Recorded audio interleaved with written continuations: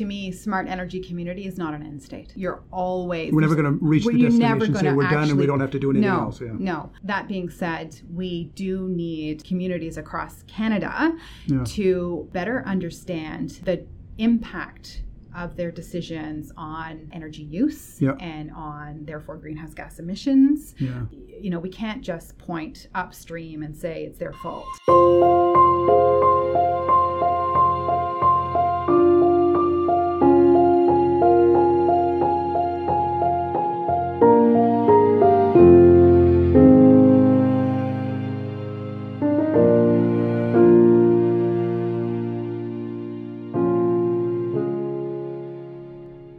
This is Flux Capacitor, a podcast about the future of electricity. I'm Francis Bradley of the Canadian Electricity Association. We feature discussions about the future of the business of electricity on this podcast and what the future transformations will mean for electricity companies, regulators, society, and customers. We also spotlight recent news and bring you different voices from the CEA team. Our featured discussion on today's podcast is with Tanya Leach, the Executive Director of Quest. But before we get to my conversation with Tanya, I'm joined once again on the podcast by Michael Powell, CEA's Government Relations Director, to talk about recent news. Michael, welcome back to the podcast. Thanks, Francis. So what have you spotted in the news recently? Well, I want to talk about storms and resilience this time. Since we've had the last time to chat, there's been two very significant storms in central and eastern Canada, with a major Thanksgiving snowstorm in Manitoba that knocked out much of the province and caused more than $100 million in damage. 38 transmission towers were down, 3,000 poles, and many customers having a hard time knowing when they'll get back online. They're all, of course, back up now. Yep. And just last week in Quebec, almost 1 million customers were knocked out after a very violent windstorm. More than 100 kilometers an hour affected the sector. And we can point to other challenges that our sector has seen in the past couple of years, whether it be from hurricanes or tornadoes. But it's a reminder of the unpredictable nature of weather and how that can have a cascading effect very quickly. The Manitoba one is particularly interesting, where an early and big snowstorm meant that trees were caught with snow and ice when they still had leaves, and so were affected in a very different way than they might otherwise have been. And it's a strange one too, where there were times where the snow quickly melted afterwards, but power was still out because it takes time to get transmission towers back up, and it's difficult to get crews there when there's still a heavy snow. Right. Interesting.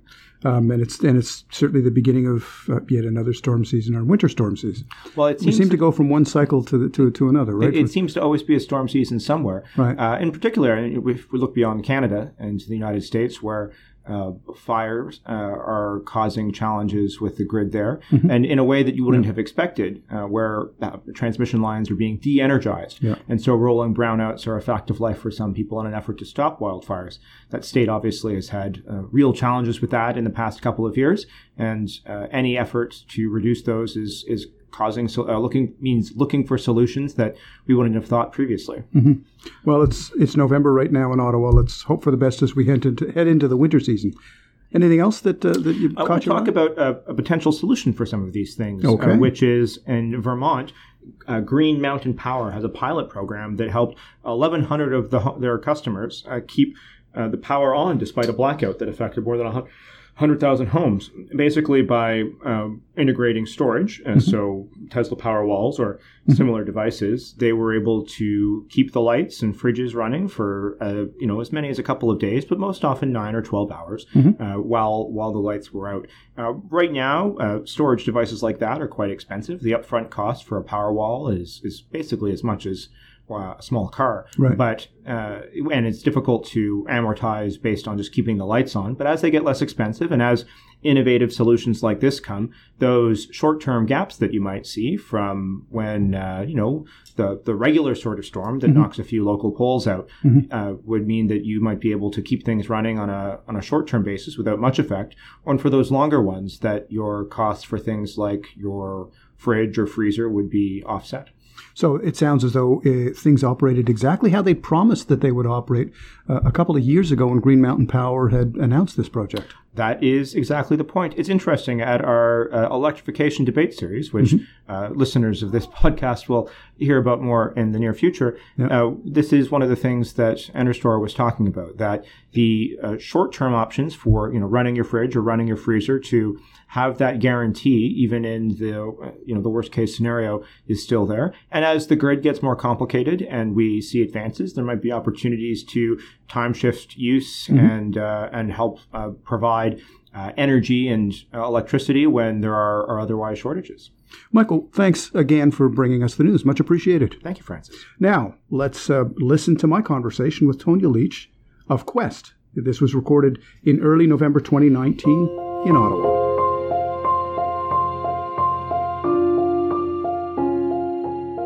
I'm joined by Tonya Leach, the Executive Director of Quest.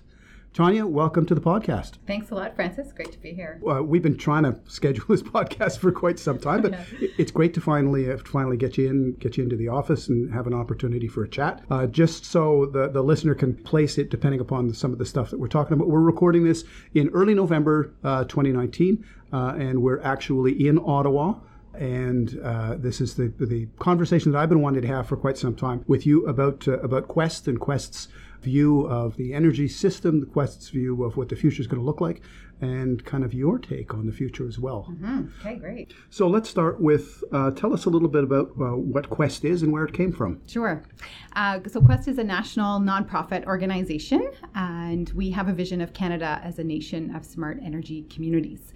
We've been in existence for 12 years now, and we were founded by the Canadian Electricity Association, the Canadian Gas Association, and an environmental nonprofit out of Toronto, Pollution Probe.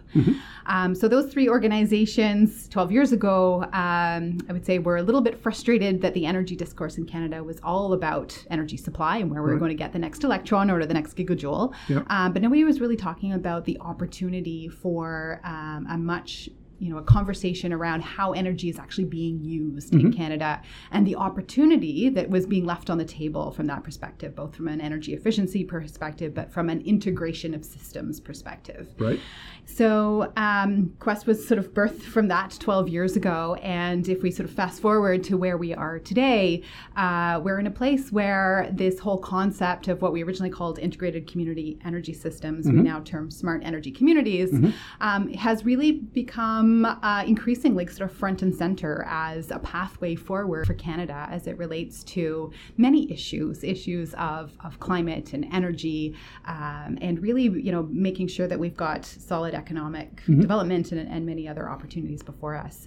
But Quest as an organization, what we actually do is that we do three main things. Right. We are a connector, we're an influencer, and an educator.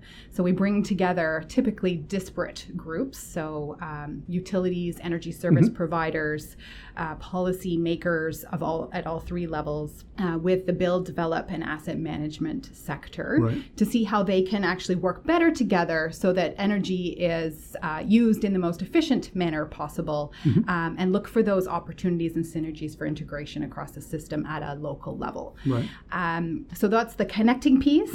On the influencing side, so I'd say we're a sort of soft eye influencer. We're not a pure advocacy shop by any stretch. But you do advocacy. We do, yeah, we absolutely do. We weigh in on various sort of policies that are either under development or in play that we feel are perhaps detrimental or in setting up a barrier for the forward momentum for smart energy communities across Canada. So that means that we're playing in policy at the local level. We play in policy at the provincial level. Obviously, that's the energy space, but then also at the federal level as well, as sort of encouraging various policy changes and shifts. Right. So that's the influencing piece. And then as an educator, we conduct various different types of research, typically where we see gaps in the market in knowledge or where there is a void in a sort of tool or something that would help the market move forward. Right. And I can give some examples of some of that. Yeah, we could be interesting to circle back on those. Yeah. When we roll through. I remember back when it started 12 years ago what the 5 letters stood for. Does it still stand for anything? Because I don't see any reference to... the Quest letters, the acronym of Quest. Yeah, the acronym. Yeah, is it still an acronym, or is it now just sort of, everybody just calls it Quest? Everybody just calls us Quest, but originally it's Quality Urban Energy Systems of Tomorrow. Right. I'd like to change that T to today versus tomorrow, because I think we're kind of there. But yes, Quest is actually an acronym, and that's what it originally stood for. Okay. So what?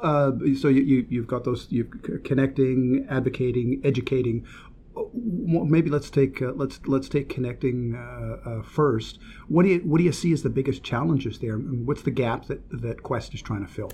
Yeah, well, I think that just the nature of our structures across Canada, things are very siloed, right? People typically operate within their own space, and they don't necessarily look for the opportunities to be working across silos. And I think if we're going to actually make progress at I would say kind of at all levels across Canada, if we're going to make progress, we have to actually see how we can work better together. So is that principally a function of sort of the provincial territorial dynamic, or is it more even more fundamental than that? Well, I think it is kind of that provincial territorial dynamic, just because energy is kind of structured within those silos as well. Right. But there's certainly the opportunities for learning from different jurisdictions is also very important, right? Where there's some great things happening in various jurisdictions, and sharing that knowledge through being able to connect people together is a great way to help different people move forward and understand different perspectives. Right.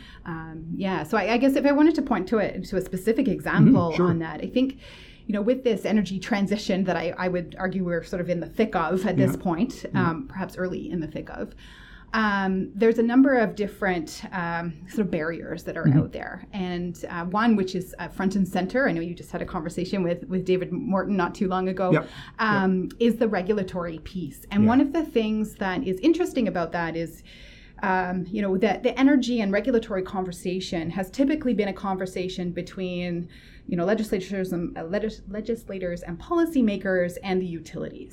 But increasingly, communities are starting to understand, and sort of maybe it's driven by climate, but other economics and other things, that there is an opportunity for them to actually engage more completely in an energy conversation that they never have before.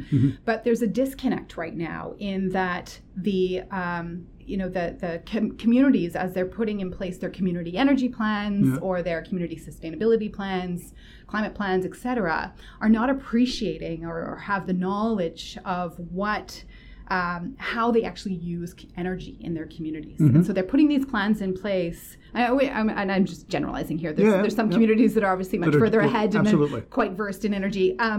But the disconnect is that we recognize that there's some fundamental problems, I guess we'll call it, or challenges with the regulatory system. So it has served us very well for the last 100 years, but as we're trying to innovate, there's a bit of a conflict there. Right. And yet the innovation conversation is happening between regulators and utilities, but not really understanding the impact of those decisions on communities, and communities likewise are not really understanding the impact of the decisions that are being made on their objectives. Right. So there's a bit of a disconnect there, and so being able to connect these various typically disparate groups together to help them understand how their decisions influence other people's desires and actions and goals is really important to being able to move us all forward together. Yeah. So advocacy and to advocate, which is the sort of the second pillar that you were talking about.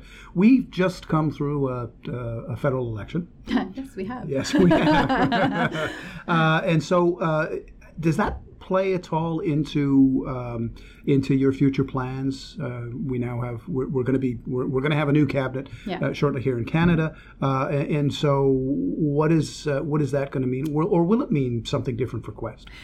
It absolutely will. Yeah. And the biggest thing I see here, and sort of opportunity I see here, is sort of helping the federal government leverage smart energy communities as a mechanism to help bridge that east-west divide that they, as a minority government with no sort of red out in the west, can help solve part of that problem.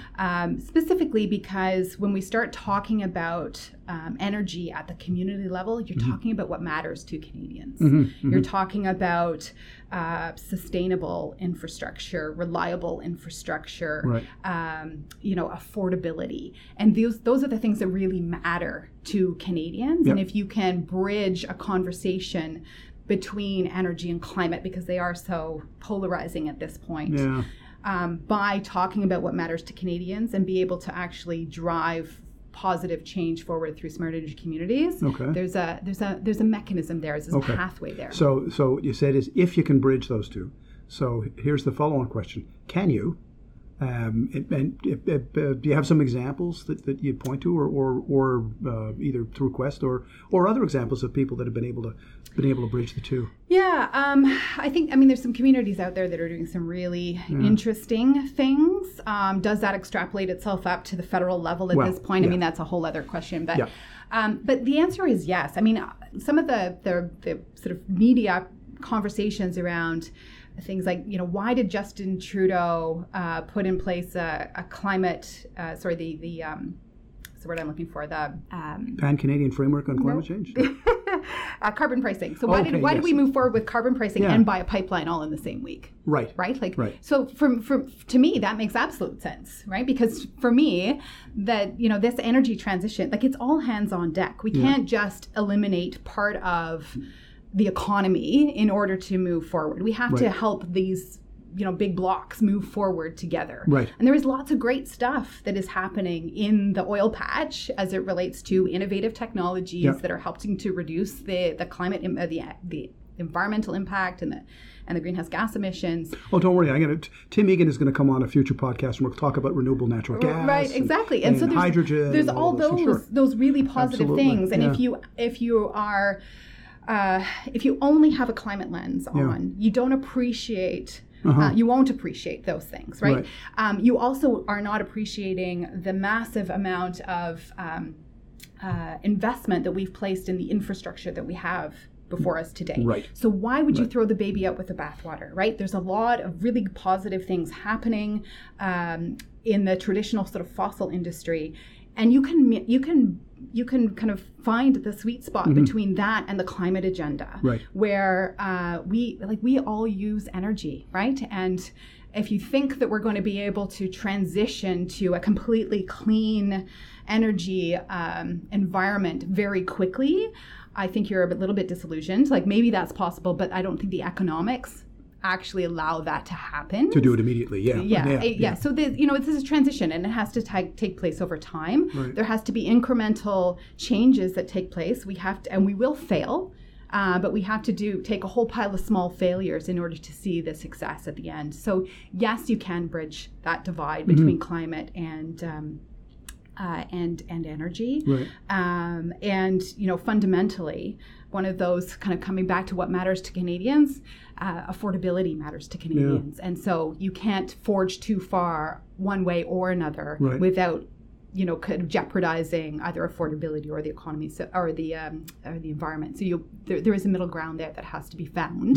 And I believe the smart energy communities is part of that pathway to move that forward. It's interesting when you mention that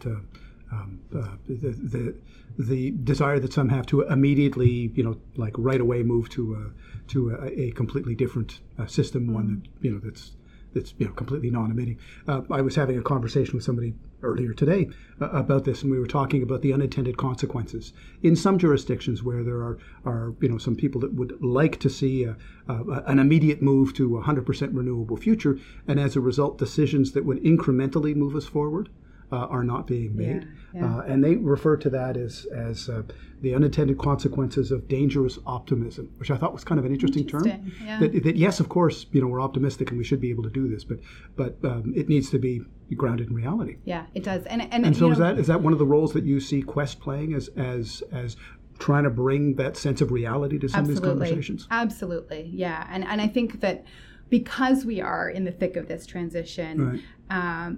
There is a risk of us as kind of, Canada as a whole, making some pretty bad decisions, right? And if we are not careful and take incremental moves versus one giant leap, we do run the risk of making a really a big mistake, and we don't have time for that, right? We don't have time we don't have both time from an environmental perspective, and it would also have economic impacts that would be sort of go on in perpetuity, right? Sure. So there's a number of risks that are kind of situated out there. But that doesn't mean we can't move. We need to move, but we need to move incrementally. Gotcha. Yeah. So the third pillar you talked about was education. Yes. Maybe give us a bit of a sense, me and the listener, a sense of what are some of the things that Quest is trying to do, what are the sorts of things that you're trying to achieve with your educational activities. Yeah. So I'm going to point to the two different sort of projects that are, one is sort of wrapping up its pilot stage, and the other is actually just about to get started. So the first one is our Smart Energy Communities Benchmark. Okay. And so this is, it is a tool, and it is designed for communities. And when I say that, I don't just mean the municipality. It is the municipality, but in conjunction with the utilities and the energy service providers and the businesses that make up a community. And what it does, it's unique in that rather than sort of checking the box to say, yes, I've met these various objectives, right. It actually looks at policy and process. And so where are you kind of on that continuum of making positive incremental progress on policy and on procedure, looking at governance structures and other social kind of impacts. So there's 10 key performance indicators embedded in the benchmark that help communities at large understand where they are today, sort of baselining where they're at, and then also as they start to invest in their own communities and invest in their community energy plan, it provides a mechanism for them to measure how they're actually progressing on becoming smarter about the energy use in their communities. Right. So that's one kind of example. So there was a recognition that while there's a number of different programs out there that sort of help you understand how good your transportation system is, or how good your waste and water system is. There's nothing that kind of looks at it holistically and looks at it from multiple different angles. And so that's the benchmark tool. So we piloted that through 9 different communities across Canada over the course of the last 2 years of various archetypes, like large cities like City of Calgary, Grand Prairie, right down to smaller cities like Bridgewater in Nova Scotia. So lots of different archetypes within that has helped to build the tool itself. That tool is being launched later this year, and now we're looking to how do we scale that up and roll that out to more communities across Canada. So what kind of lessons are you potentially bringing from outside of Canada? Because I know the delivery of Quest's services and programs are for Canadians. Yeah. But we're not reinventing the wheel, I'm hoping, right? I'm assuming there are people that are looking at some of the best practices in these spaces. Scandinavia, for example, but there's lots of other jurisdictions. How are we bringing in these learnings in other jurisdictions into the conversation, the Quest conversation here in Canada? Yeah, it's a good question. I mean, we don't do a lot of that, but we do have sort of relationships with different organizations that do, and so I think there's a lot of opportunity to learn from other countries, but we also need to make the made in Canada solution, right? We can't just cookie cutter what works in Scandinavia, because it's not going to work here, because we're very different geographically, a very different country. Yeah. So yes, the things like district heating systems, for instance, which are very popular over there, have never really made a real impact here. And I think that a big part of that is that we are a vast country with of much lower densities than we see in the Scandinavian countries. But that doesn't mean it doesn't work here. It's just a matter of looking for the opportunities where it can work, and obviously that means kind of in denser environments, which is kind of more cities versus communities or rural, remote, possibly Indigenous and other communities, right? So the challenge for Canada is that there's no one-size-fits-all solution. Yep.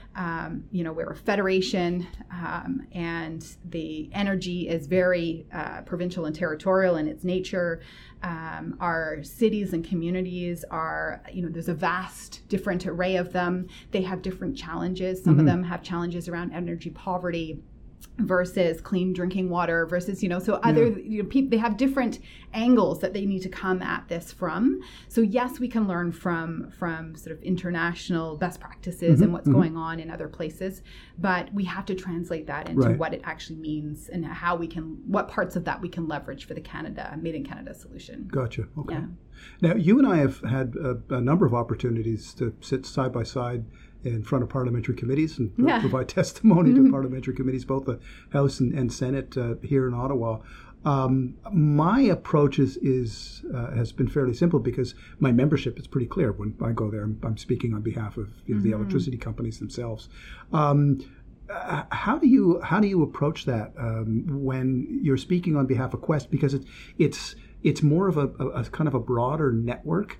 When you're at a parliamentary committee and you're speaking in your mind, you're speaking on behalf of whom? And that's a challenging question. Yeah, it is. It's part of the uniqueness of Quest, right? Is that we don't have that sort of single industry kind of.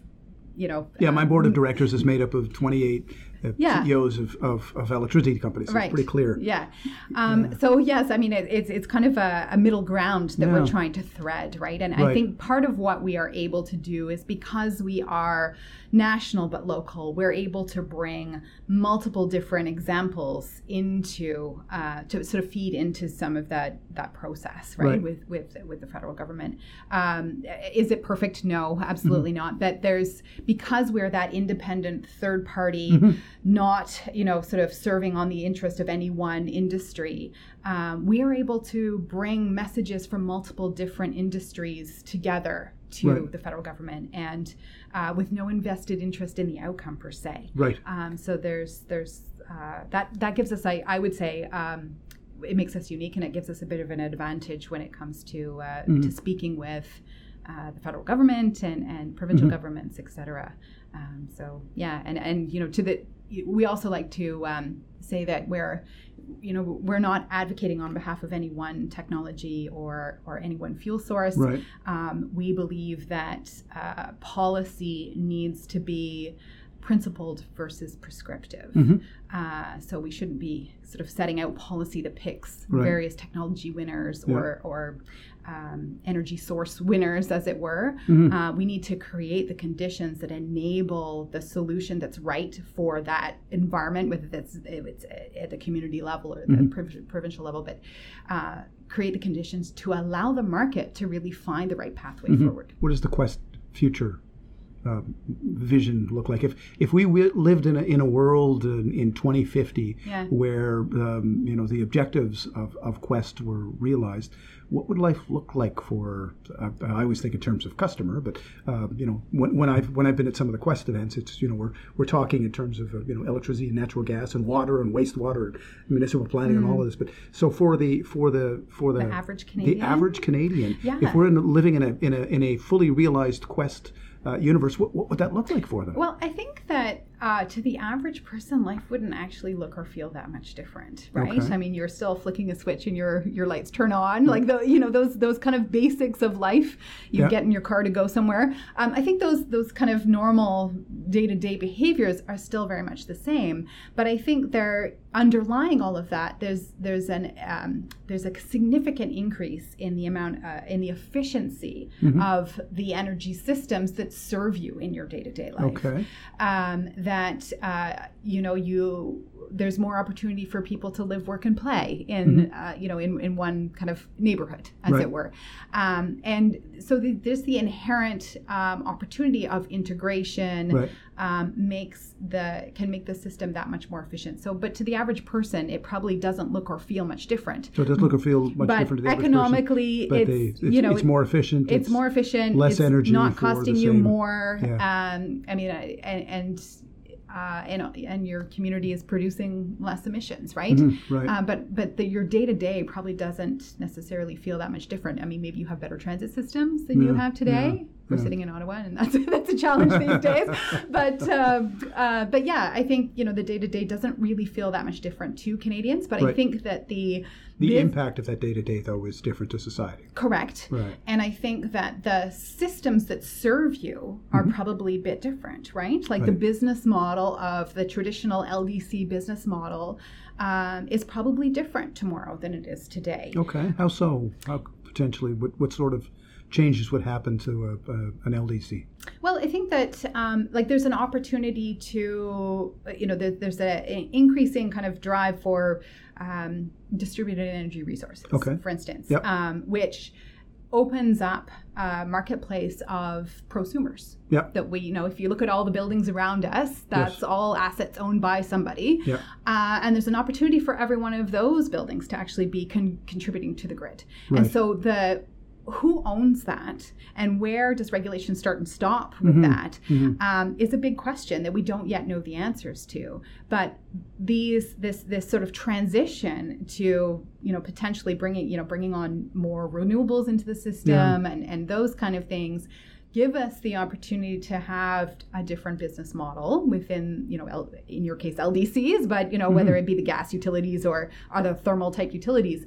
So there could be kind of more energy service providers in the space. And what does that actually mean for what have been our traditional monopolies that have provided the reliable, safe, affordable, et cetera, services that we use today?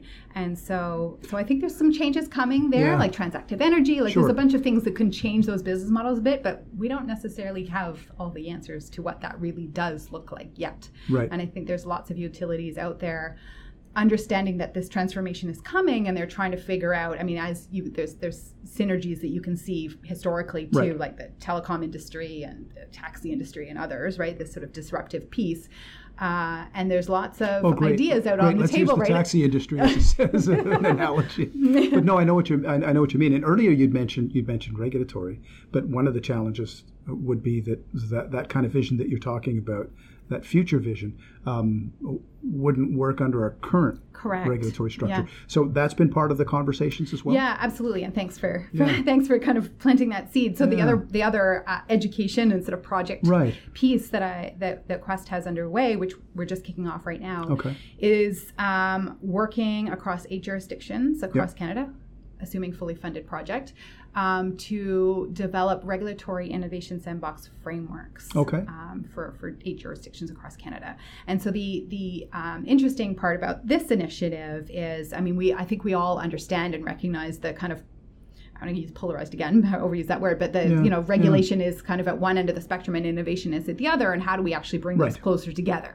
And so sandboxes, I don't think, David Morton spoke about sandboxes as well. We've had quite a few conversations about regulatory sandboxes on the podcast. So I think, there's an opportunity to kind of create this space for, to test innovative solutions without losing the benefit of what we know of regulation, right? And so we need to kind of bring those two pieces together. So we're doing some work to kind of create some understanding of how those sandboxes should be framed. Understanding, as I said earlier, that we're a vast country, we're a federation, and so what works in one province is not necessarily going to be able to be appropriate for another. They probably need to have some nuanced differences between them. So anyway, that's another project of ours that's just getting underway, is to try and help bring the regulation and innovation agendas a little bit closer together. One of my previous podcast guests was Cynthia Chapman from Kempwood. So Does any of this work in the regulatory space, is any of it done in cooperation or collaboration with Kempwood? We don't have a direct sort of partnership with them right now, but we're obviously keeping them aware of the work that we're doing, and we're following the work that they're doing. And so there is certainly some sort of established relationship there between the two organizations. Quest also operates what we call a Smart Energy Leaders Dialogue. So senior executives, we bring them together across Canada 3 times a year, and we are, and part of the group that we bring together is regulators as well. So they can actually, it gives them an opportunity outside of a hearing room to hear from utilities, communities, energy service providers, technology providers, to hear multiple different perspectives on sort of what some of the barriers are to this transition that we're going through, what some of the opportunities are, and kind of looking further down the road. I mean, we're talking about kind of future, but further down the road at like what are some of the challenges that we're not yet facing today, but we can see them coming, and we need to start thinking about how we address some of that. And I think the regulatory innovation sandbox concept is one of those mechanisms that allows you to kind of deal with some potential future opportunities and future challenges in a more sort of framed environment. One of the other things that I did want to ask you about is it's more of a nuts and bolts question.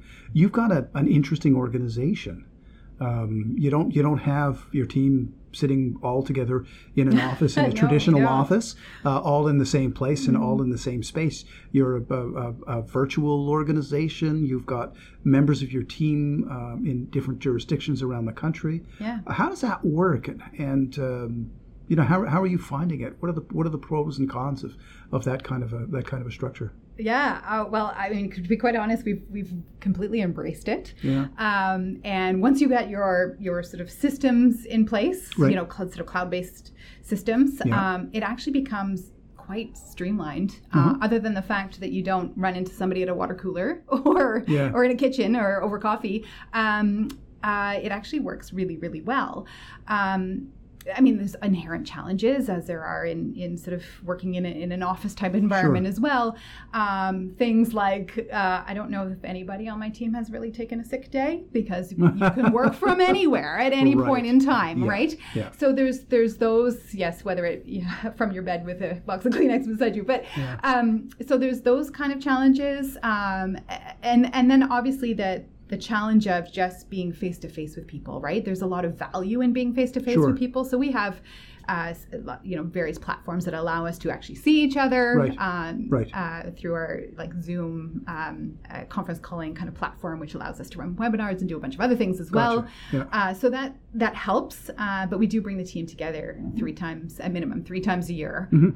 And last time in a very remote location where we, unbeknownst to us before we got there, didn't have Wi-Fi. So that was interesting. For the first half a day, everybody was a little stressed about the fact that they were kind of disconnected from the world. And then it worked really, really well. Sure. Well, particularly for an organization that spends all of its time connected virtually. Absolutely. But, for us, it is really important that we have, that we are sort of spread out across the country because of the uniqueness of Canada and understanding we're able to share between ourselves sort of, what's happening in Alberta that relates to what's happening in Nova Scotia or in Ontario, or, and we can see where there's opportunities to share lessons learned because we are all across the country.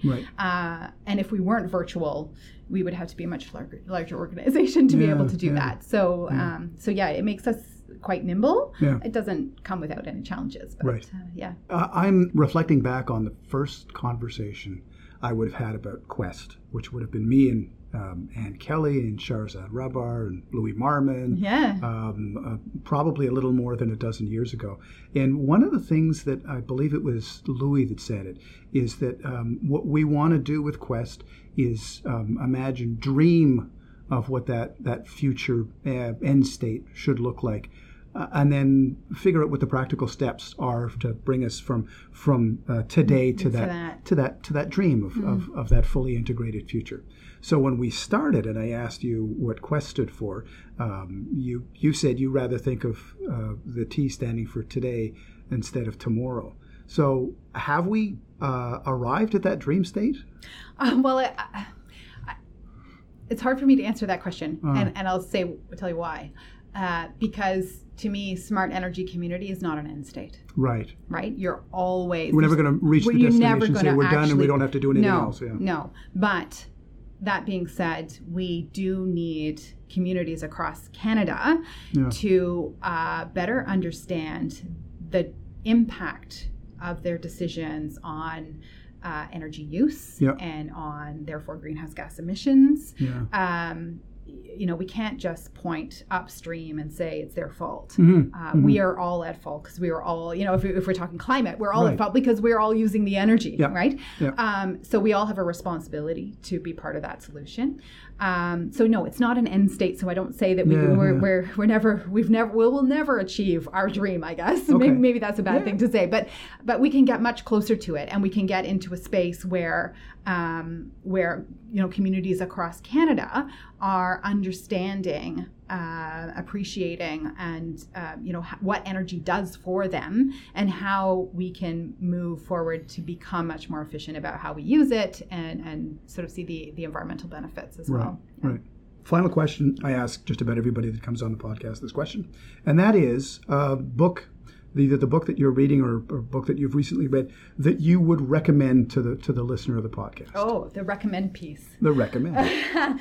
Well, I have 3 young children, yes. An 8-year-old, 7-year-old, and 5-year-old. So that means that a lot of my reading is actually their books. But I'm really... We did have a previous recommendation from somebody who was on the podcast, and it was a book aimed at 4-year-olds. Okay. Well, I'm going to go a little bit older than 4-year-olds. Good, so thanks. My eldest, my 8-year-old, has, probably due to her 2-year-old, her cousin who's 2 years older than her, fallen in love with Harry Potter.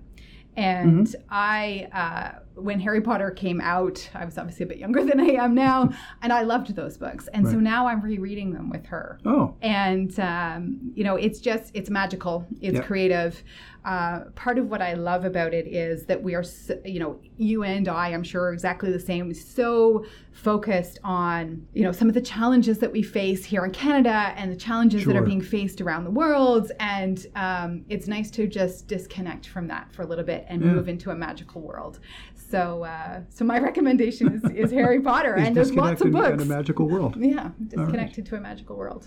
Yeah. Tanya, thank you very much for joining the podcast. Really appreciate it. Yeah, thanks, Francis. It was great to be here with you.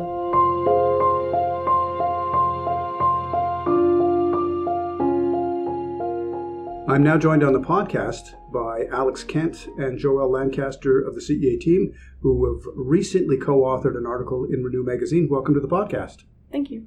Glad to be here. So maybe let's start with you, Alex. Tell us a little bit about what was the article about? The article is, fittingly, because we co-authored it, about partnerships, ways that electrical utilities are working with the communities they serve in new and innovative business models to form partnerships with those communities as well as vendors to serve people better. So, Alex, tell us a little bit about some of the examples of partnerships that were in the article. A big one is the Wataynikaneyap transmission line, or the line that brings light. This is a partnership between 24 First Nations and Fortis Ontario to build a substantial transmission line into Northern Ontario to serve those 24 communities. It also has 2 really interesting features of the business arrangement. One, it is a First Nations owned and led project. They have a 61% stake in the transmission line, and this will transition to a 100% stake through time. This is a new business model. Also, the project was financed by deferred cost accounting for the diesel that these communities wouldn't consume.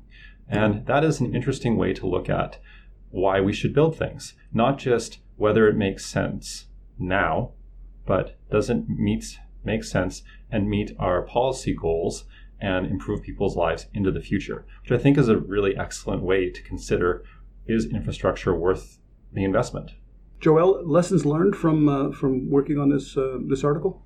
My background in public policy, I've always kind of been interested in non-traditional ways of collaborating on public policy objectives. Mm-hmm. The electricity sector, I think, is a really interesting spot to be able to look at that, because you do have many different actors between utilities, local governments, Indigenous governments, as well as the broader regulatory framework provincially and federally. I thought this project was a really interesting one to look at because you have, rather than a top-down hierarchical approach to power in Ontario, it's more of a democratized, collaborative method of bringing these communities onto the grid, because it's not something they would necessarily be able to do without partnership to the utilities that are already making up that foundational framework. And so in kind of your take on this, is this a one-off, or is this more of what the future might be for these sorts of communities, bringing these remote communities online? I think it's definitely something that we'll see more of in the future, especially as more communities learn from these examples and see it as possible for them to do in the future as well. So the future of partnerships, Alex, what's your sense? More of them, more interesting multilateral partnerships, and they involve not just business-to-business partnerships, but individual people in their homes.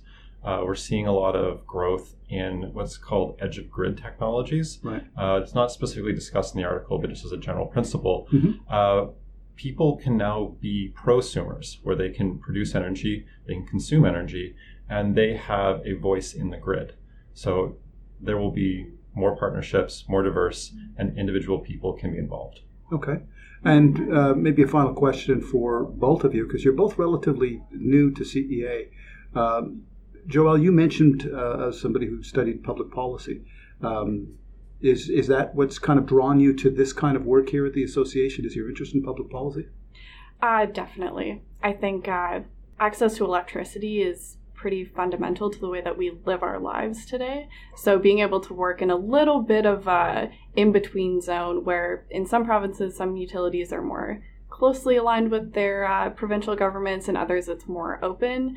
But the general goal is one that is very similar to a lot of goals in public policy, which is to serve the people, to bring electricity to the society that we live in that makes it run. Right.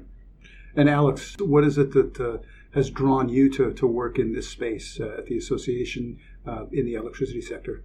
My background is in ecology and geography. So I actually am very interested and curious and intellectually fulfilled by finding out how things work, not necessarily in the engineering sense, but in the rules and interactions of different agents. So public policy, for me, is that look behind the curtain. How are things actually done? How does governance interact with business? How do private people express themselves? How do we work together to form a society? And I'll then echo Joelle's comment on energy, that really it is one of the fundamental ways that we express our lives and have the ability to express ourselves. Okay. And then just for fun, one of the questions that I ask everybody that comes on for the full-length conversations is about the book or book that they're currently reading or book that they've recently read that they would recommend to somebody else. So, Alex, you first. Book that either you're reading or recently read that you would recommend others pick up and crack the cover on. Okay. I recently reread, and I'm going to go a bit off script because this is a comic book, but it's called The Black Monday Murders, Volumes 1 and 2. And the premise is that money is actually magic, and it is a noir murder mystery with an occult flavor. I really enjoyed it. Okay. All right. Joel, what about you? Recent book. I'm currently halfway through The Age of Radiance, which basically chronicles the history of nuclear energy, nuclear in medicine. So it starts off looking at Marie Curie and her life and how she not only worked in a lab, but her life before that, coming from Poland, the family she came from. And then it brings a very human-centric view to the entire science of it, as well as covering some of the more technical details over the years. It's incredibly written, and I'm enjoying it a lot. Wow. Okay. Joelle and Alex, thank you very much for joining the podcast. Thank you. Thank you.